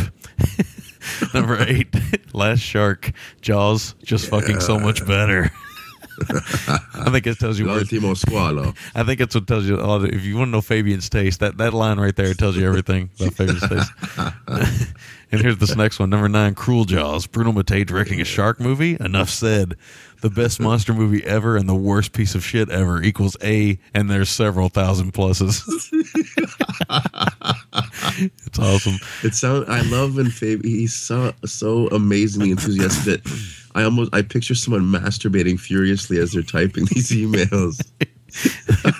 It's awesome. Number 10, Automatic, an Oliver Grenier movie. Fun stuff, a Die Hard type movie that is fun and action packed. We haven't done any Grenier yet, so. Oh, we got to get Nemesis. That way we can double dip and get Puna on the show. Yeah. The Colombian Connection, a.k.a. The Hard Way, Miles O'Keefe and Henry motherfucking Silva. Clean My Shoes, Silva equals awesome. And Silva's last scene is fucking awesome. Great fun action movie. Miles O'Keefe and Henry Silva in the same movie. Jesus, talking about squinting. Number 12, Phantom Raiders. Oh, nice. Best $1 DVD ever. Miles O'Keefe and a bunch of overweight soldiers kill a lot of fucking people. Really a lot of fucking people. Yeah, that's Number great. 13, Bruno Mattei, Double Target with Miles O'Keefe blowing the shit out of everyone and, punching a fucking shark in the face. Yes, punching a fucking shark in the face. Oh, yeah, so good. Ooh, man, we got to do that one. Yeah, we do, man. Oh, yeah, that was just a few. That was the last month. I've seen a dozen or more movies. I love fucking movies and people punching sharks in the face. So do we. Thanks again for your time, and can you continue keep doing the great work. P.S. I am really hyper, but only to my friends. I will give you a voicemail and try to just unleash on it. My dream is to one day be on your show with you guys. Maybe one day. Thanks for your time, and again, thanks. You should do it. Yeah. One day we'll do it, man. One day. Yeah, Fabian's pretty great. He had to send in, I don't know if I'm going to get to the voicemails today, but he did send in some voicemails. And, he's exactly like he is in his emails. He's awesome. Oh, yeah, he does the do. He just has a lot of fun. Any kind of, when I hear that kind of enthusiasm for that kind of cinema, Fabian, we know where your heart's at, because a lot of times when me and Will are together, like at Horror Hound for something like that, for instance, my wife has even made fun of me and Will because we've been sitting there and we get so excited. And we're like, yeah, totally. We get so excited talking about these things. So we know exactly how you feel, buddy. Yeah, man. That's the way that's the way you gotta feel. I think I'm just gonna, you know what I'm gonna do with this episode? I'm just gonna knock out all of our emails. Let's do that, because we're getting really I'm backed literally in a half Bert Playgirl, half curled up on the floor right now. Well, I mean, you're not having to do a lot. I'm reading them all, so you're just take a chill, bro. It was a gentlemanly gesture, to say the least. All right, this one's from Caleb. He says, "Hi guys, just started listening to your show, and I really enjoy it so far. I try to only listen to shows about flicks I've already seen, so as to avoid spoilers. Still, I listened to episode 194, The Final Killing Score, and the other week, and even though I have never seen, the other week, even though I'd only seen The Killing, there we go. I was really intrigued by your discussion of Final Score. I see Chroma has a DVD release for The Stabilizer, but I can't find Final Score, so this is another one. We'll get you sorted. Cinema de Bazaar. You guys know anywhere I can find a copy? I think we're trying to work with Cinema de Bazaar on that one. I can't believe that isn't out there somewhere, to be honest with you. Yeah, because Japanese Laserdisc. It's kind of crazy. Ooh, I just realized that there's a new GorePress Gorecast promo and I never downloaded it yet. Oh, nice. I need to get that out there. This is the Windy City one you talked about, so I'll leave that one on here. Friend who's got a beautiful baby boy. Yes, congratulations. If we haven't said so on air, I think we have, but we did, but great. There's some great new pictures of his boy. Also, another trailer I haven't downloaded. Sorry. That's the Good, the Bad, the Odd podcast. Sorry about that, Mark. I'll get to that, I promise. Here we go. This is from our friend in the Windy City, and this is actually an email. Hello to my absolute favorite gentleman. That's right, Chicago coming out of the woodwork. I haven't really been feedbacking podcasts much the last couple of years. People cleverer than me, but more insightful and funnier and things to say have come forward and made the voice show way more entertaining than I ever could. For example, just look at my epic fail on the Martyrs episode that still haunts me to this day. I don't remember that. I want to go back and listen. Yeah. But I couldn't resist But I couldn't resist the chance to come forward once more to give a hearty congrats to the two of the greatest podcasters of all time. Recently, I've been going back to the old episodes of Cinema Diabolica specifically to listen to the old feedback and remember like an old song that you love, all the voicemails that made me fall in love with listening to you two and Mr. Balfour speak. I listened to classic callers like Scorn Mandible, Matsuzaka, and Demise. Nice. And missed them like old friends that visit for a short time, then leave, but are always on your mind. And I waited and I waited and waited until finally Willie's voicemail came through. And like a 14-year-old girl moistened by the dulcet tones of Justin Bieber, I squealed. Sammy's, I believe, came soon after, and right there it hit me. 200 episodes. Fuck. Thank you for everything you've done for me. Seriously, you've made my life so much better than it would have been had your podcast not come into it. Besides a new acute understanding of the sweaty master thespianism of both Henry Silva and George Eastman, my filmatic desires have both matured and immatured at the same time. Amazing. Which has made me a better cinephile, introducing me to directors I would have never heard of otherwise, and some I wish I never had, but always in a good way. More importantly, listening to you two all of these years and to hear you interact with your families and your children has made me want to be a better father and a better husband. I've been inspired to not be ashamed to share some of my rather stranger cinematic tastes with my wife, and therefore she understands me better as a person. She may not tolerate something like, well, Cry of a Prostitute or Cannibal Holocaust, as well as your wives might. Oh, yeah, by the way, my wife would not like either one of those films. My wife would hate Cannibal Holocaust, but she'd be okay with Cry of a Prostitute. But at least she doesn't look at me like I'm some sort of weirdo for watching it. This is all due to me singing your praises and her listening along. So for that, I thank you. In closing, like those old episodes of Cinema Diabolica, actually, I think my wife would watch Cannibal Holocaust and probably understand it more than the rape scene in the first Death Wish when she walked in and somebody was spray painting somebody's ass. Yeah, good point. She was like, what the fuck? Because it is such a bizarre thing. Anyway, in closing, like those old episodes of Cinema Diabolica and some of my other favorite old episodes, the first flights of the GGTMC, that is, when we get more analysis of films like The Last Dragon, Remo Williams, than we ever thought possible. Just know that even though I may not know you personally, you gentlemen and your podcast have done more for me than most of my family members by just being you. And know that as long as you guys are in the potosphere, my ears will always be ready for more of that awesome sauce. Just think, CD brought OTC, OTC brought GGTMC, and now we have S&G. What an awesome world we live in. I'm starting to see a de-evolution, though. That's me. That was my comment, by the way. It was a personal comment to Loaf and Zom, just fucking with those guys. They know I love them. XOXO Sean from the Chi-Town. P.S. for your enjoyment, I've attached the first video I've ever taken of my son, I won't say his name, as we watch The Raid together, and the life cycle of the GGTMC lives on. Amazing. Yeah, it's a very cool video. Yeah, definitely. That's really, really, I mean, wow. I mean, what do you say to that? Kind words, indeed. Flattering, humbling. Yeah, I don't really have anything else to say other than, Sean, we love you. We know you're still out there, and you know. Oh yeah, he's busy. He's got things on the go, man. Yeah, raise that wife boy. And child. Yeah, raise that boy. Enjoy that. Yeah. You don't have to call us. No, just occasional email, just a hello or something. We're good with. We know you're out there, brother. One of the sweetest people we've had the pleasure of getting to know. Just hard on the sleeve, never change, Sean. You're an amazing guy. Yes. This one's from Miss Real. I haven't heard from her in a while. I don't even know who this is, but I know she listens to the show. Yeah, no, I do. I don't want to say her name, but yeah, I don't want to say her name either because I don't know. But anyway, she said just a quick thank you for the logins moment in episode 189. That song was a huge hit when I was first dating my husband, and every permulated DJ hired by my terrible cheap college played Across the Sky at some point in the evening. I believe that's permulleted. Permulleted? Yeah, that's permulleted. You're right. Ooh, the permullet. I never thought of it that way. Since our song was even more awesomely romantic, Glory of Love from Karate Kid 2. Yeah. Amazing. Didn't we hear that on the Jake thing? I think we did, didn't we? Yeah. We would have to go have a drink and a cigarette while that delightful Stallone love theme Stand and Sway ballad played. Anyway, thanks for the huge laugh and trip into the Wayback Machine when DJs were just middle-aged guys whose bands never made it. I still smoked and could do so inside, and Loggins ruled the airwaves. He was the king. So there you go. All right. Okay, that's a question for Tom. Wait, we're almost through here. So, Let's see here. This one is from, let's just say Cash. Cash is a UK listener. He says, gentlemen, I've been listening for a long time. Joined around the time of the Deep Red Rituals. You heard me just say Deep Red Rituals. Oh, I'm talking Elmer Fudd all of a sudden. Yeah. Deep Red Rituals. And heard about you from a commercial on the projection booth. They do work. The line about being the only people crazy enough to tackle the Brian Bosworth classic Stone Cold was enough to get my attention, and you have had it since. I've listened to all your episodes. I'm looking forward to hearing the 200 edition. I congratulate you on reaching this milestone and hope that you are able to continue for many years to come. I have seen the format change as time has gone on. I do miss the extensive feedback sections.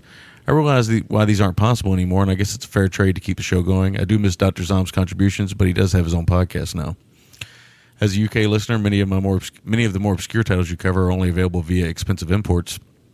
That's why it's been so great to see so many turn up on YouTube in their entirety. Troma have uploaded many of their titles to YouTube, so films like Stabilizer and Night Beast are available for you all to enjoy from anywhere in the world. That is true, by the way. I know you don't really care for Troma, but they have uploaded almost all their stuff to their YouTube channel, which is pretty cool. Because, it makes some of that stuff readily available for people. Yeah, in addition, many others like Deadly Prey, White Line Fever, and titles you haven't covered, Strike Commando, are available. Everybody wants us to do Strike Commando. We got it. You know what, man? Let's do the Double Deuce very soon. Yeah, we got to do it. We have to. It's fucking 200 episodes and we haven't done it yet. I know, it's kind of insane. Well, we were holding on to it for a special person, and just, that person just hasn't been around lately, so... Yeah, for some time now. True.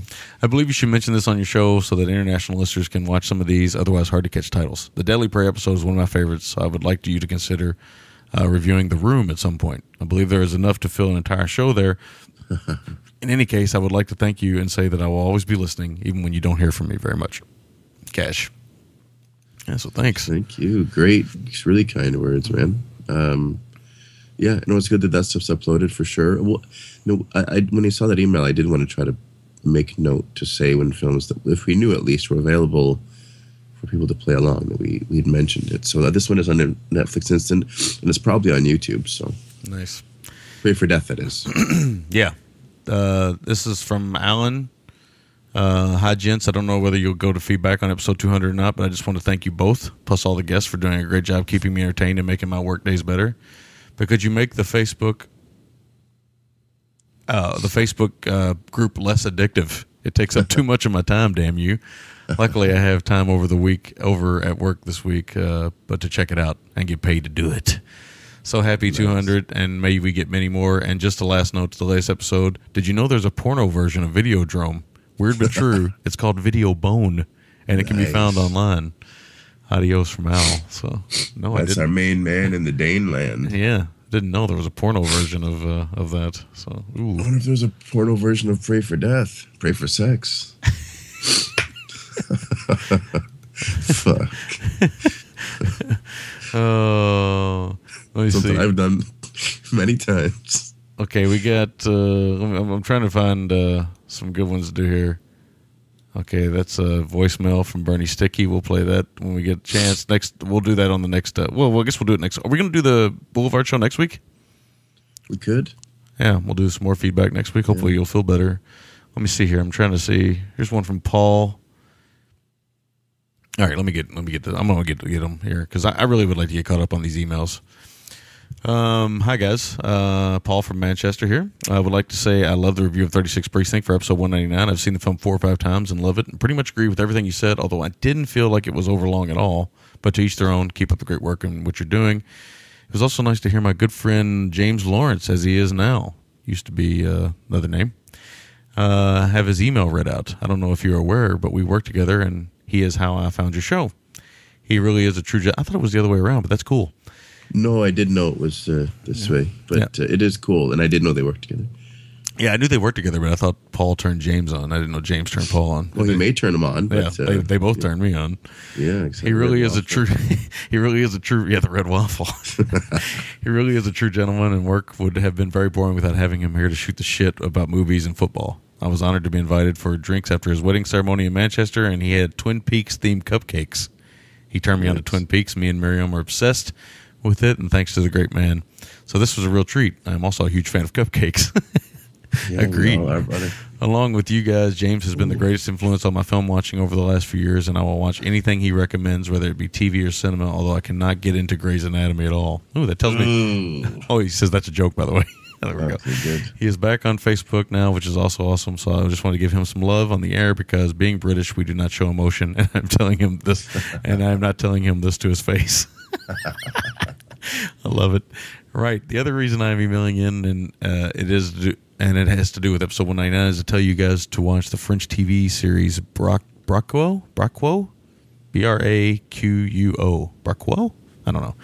It is 2 seasons in here, and the UK, and has been shown on FX. It was created by Olivier Marchal, although I'm not sure how many episodes he directed. I failed to draw attention to it by rambling on about the Facebook group, so hopefully this will give it some attention it deserves. It is about a police unit strike team similar to that of Vic Mackey's in The Shield, but boy, is it so much better. They drink J&B and bang whores and are more corrupt. Ooh. Sounds like our kind of show. Each season is only 8 episodes long, which I don't know if I've told you this, but that's become almost my criteria for TV now. Is like 8 to 12 episode seasons. I really like those a lot more than the American 26 episode seasons that we get.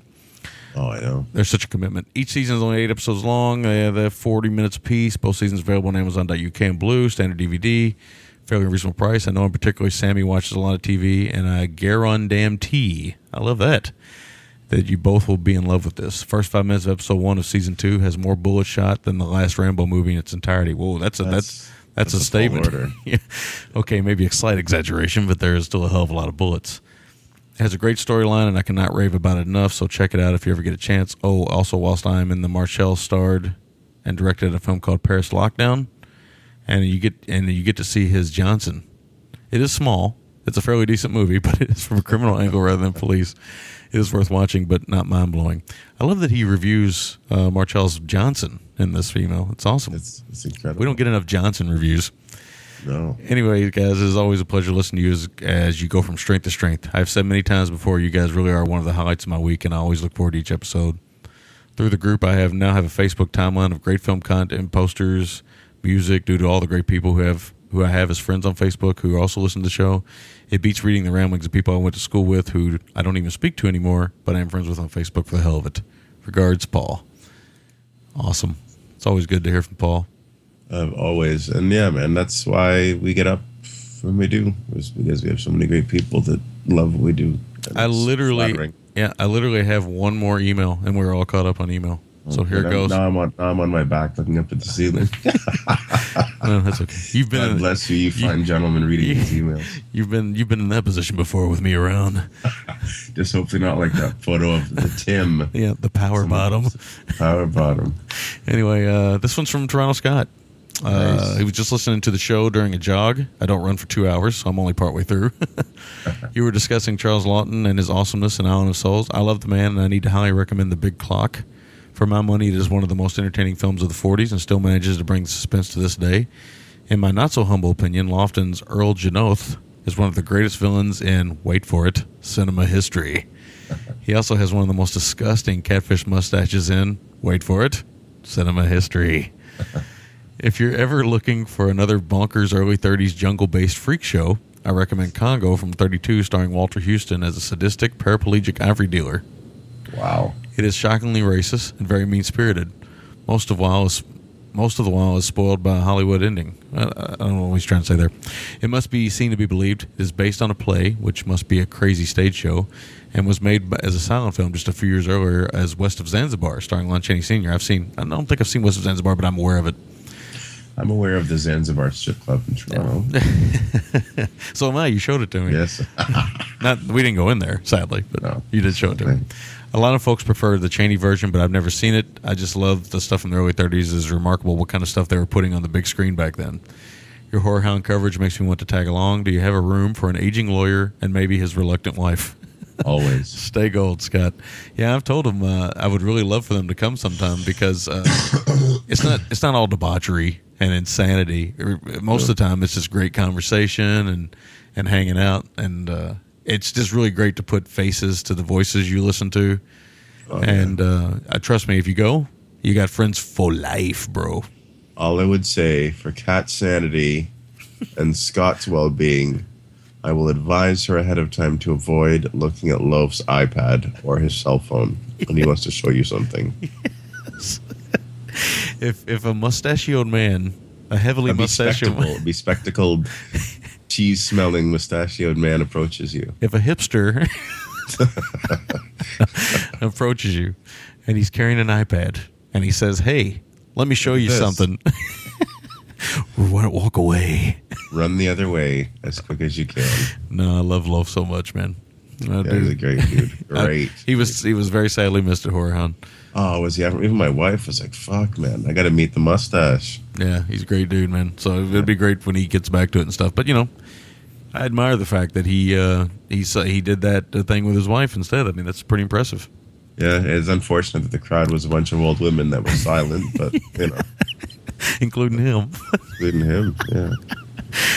That is all of our email. We are now caught up on email. We are strictly voicemail right now, so that's actually a good feeling because we were starting to back up some of those emails from way back, so like mid-July. Yeah. So we're getting there, and the feedback might come back to the show on a weekly basis if we ever get caught up, guys. We're just trying to get caught up from our having babies and all the craziness we went through for so long that we've managed to put a show out every week. It still blows my mind. Oh, God, it's dedication, man, to each other and to the show and the community. Is it dedication or is it insanity? A little bit of both. Yeah, a little bit of both. All right, so that is the big show. Do you want to do pleasantries or you want to... We had an idea crazy enough, it just might work. Yeah. I can do pleasantries. I can see it right there. Okay, so... Dave kind of replied back too, by the way, about the Thomas Jane thing. So. About he just wants to. We're going to finalize a date. I think we got a date finalized. I think. Okay.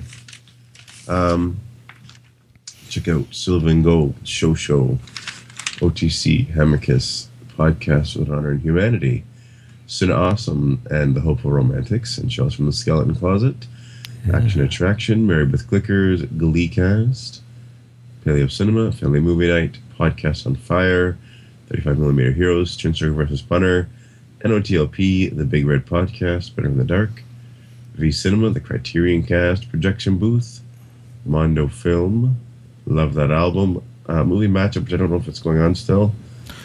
Yeah, I don't know if it is either or not. I don't know. We need to add The Good, the Bad, the Odd podcast to that, and because I am friends with Mark, and then also I'd like to add Gore Press Gorecast back because it is back. Good. Yeah, they've been back for a little while. So maybe, I don't have a pen handy right now. Well, that's okay. I'm adding it right now. So, I mean, just saying it this time, but next time around, hopefully we'll mention it. Maybe next time around I'll play the promos that they gave me that I didn't download. Exactly. Amanda Kid a Pony, Trick or Treat Radio, and of course, CircleParacinema.net, NightmareTheater.blip.tv, We Are Young Monster. If Nick's listening to this, I believe he's getting married and he's in Hawaii either this week or next. So enjoy. Congratulations from Sammy and I. Teleport-shitty.com. Did I mention Cinema Gun? Oh, that's coming up. Siamese Royalty, of course, is Aaron's band. So check them out at deathrattle.net, I think. These are all .blogspot.com. The GGTMC, Rupert Pupkin Speaks. Chuck Norris. Chuck Norris and My Baby, Deadly Doll's House, Fist of B-List, Cinema Gonzo, Playground of Doom. What's that say? I don't know.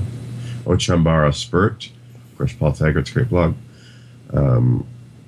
Scared Shiftless and Shasta, Moon in the Gutter. Wax Mask. Greg throwing down the Italo Disco. He's got a great eclectic music blog. The guy knows his stuff. Oily Maniac, The Death Rattle, BugsLayer.com, Hero Never Dies, which my best Hong Kong films of all time list is coming up pretty soon. The Freaking Awesome Network, Feed My Ears, and of course check out Diabolic DVD, Cinema-DE-Bazaar, OMG-Entertainment.com, BoulevardsMovies.com. I'm going to go off in a moment, Fighting It Off, Camera Obscura, Facebook, Twitter, iTunes. I'm going to die. All right. I hope you, at some point today, enjoy a cup of coffee in your mustache cup. I will be. I hope you feel better. And with that, I will say adios. I will say thank you for the kind words. Always a gentleman. And of course, adios. Thanks for listening. You can find the gentleman at ggtmc.com. You can call the gentleman at 206-666-5207. And you can email the gentleman at midnightcinema@gmail.com.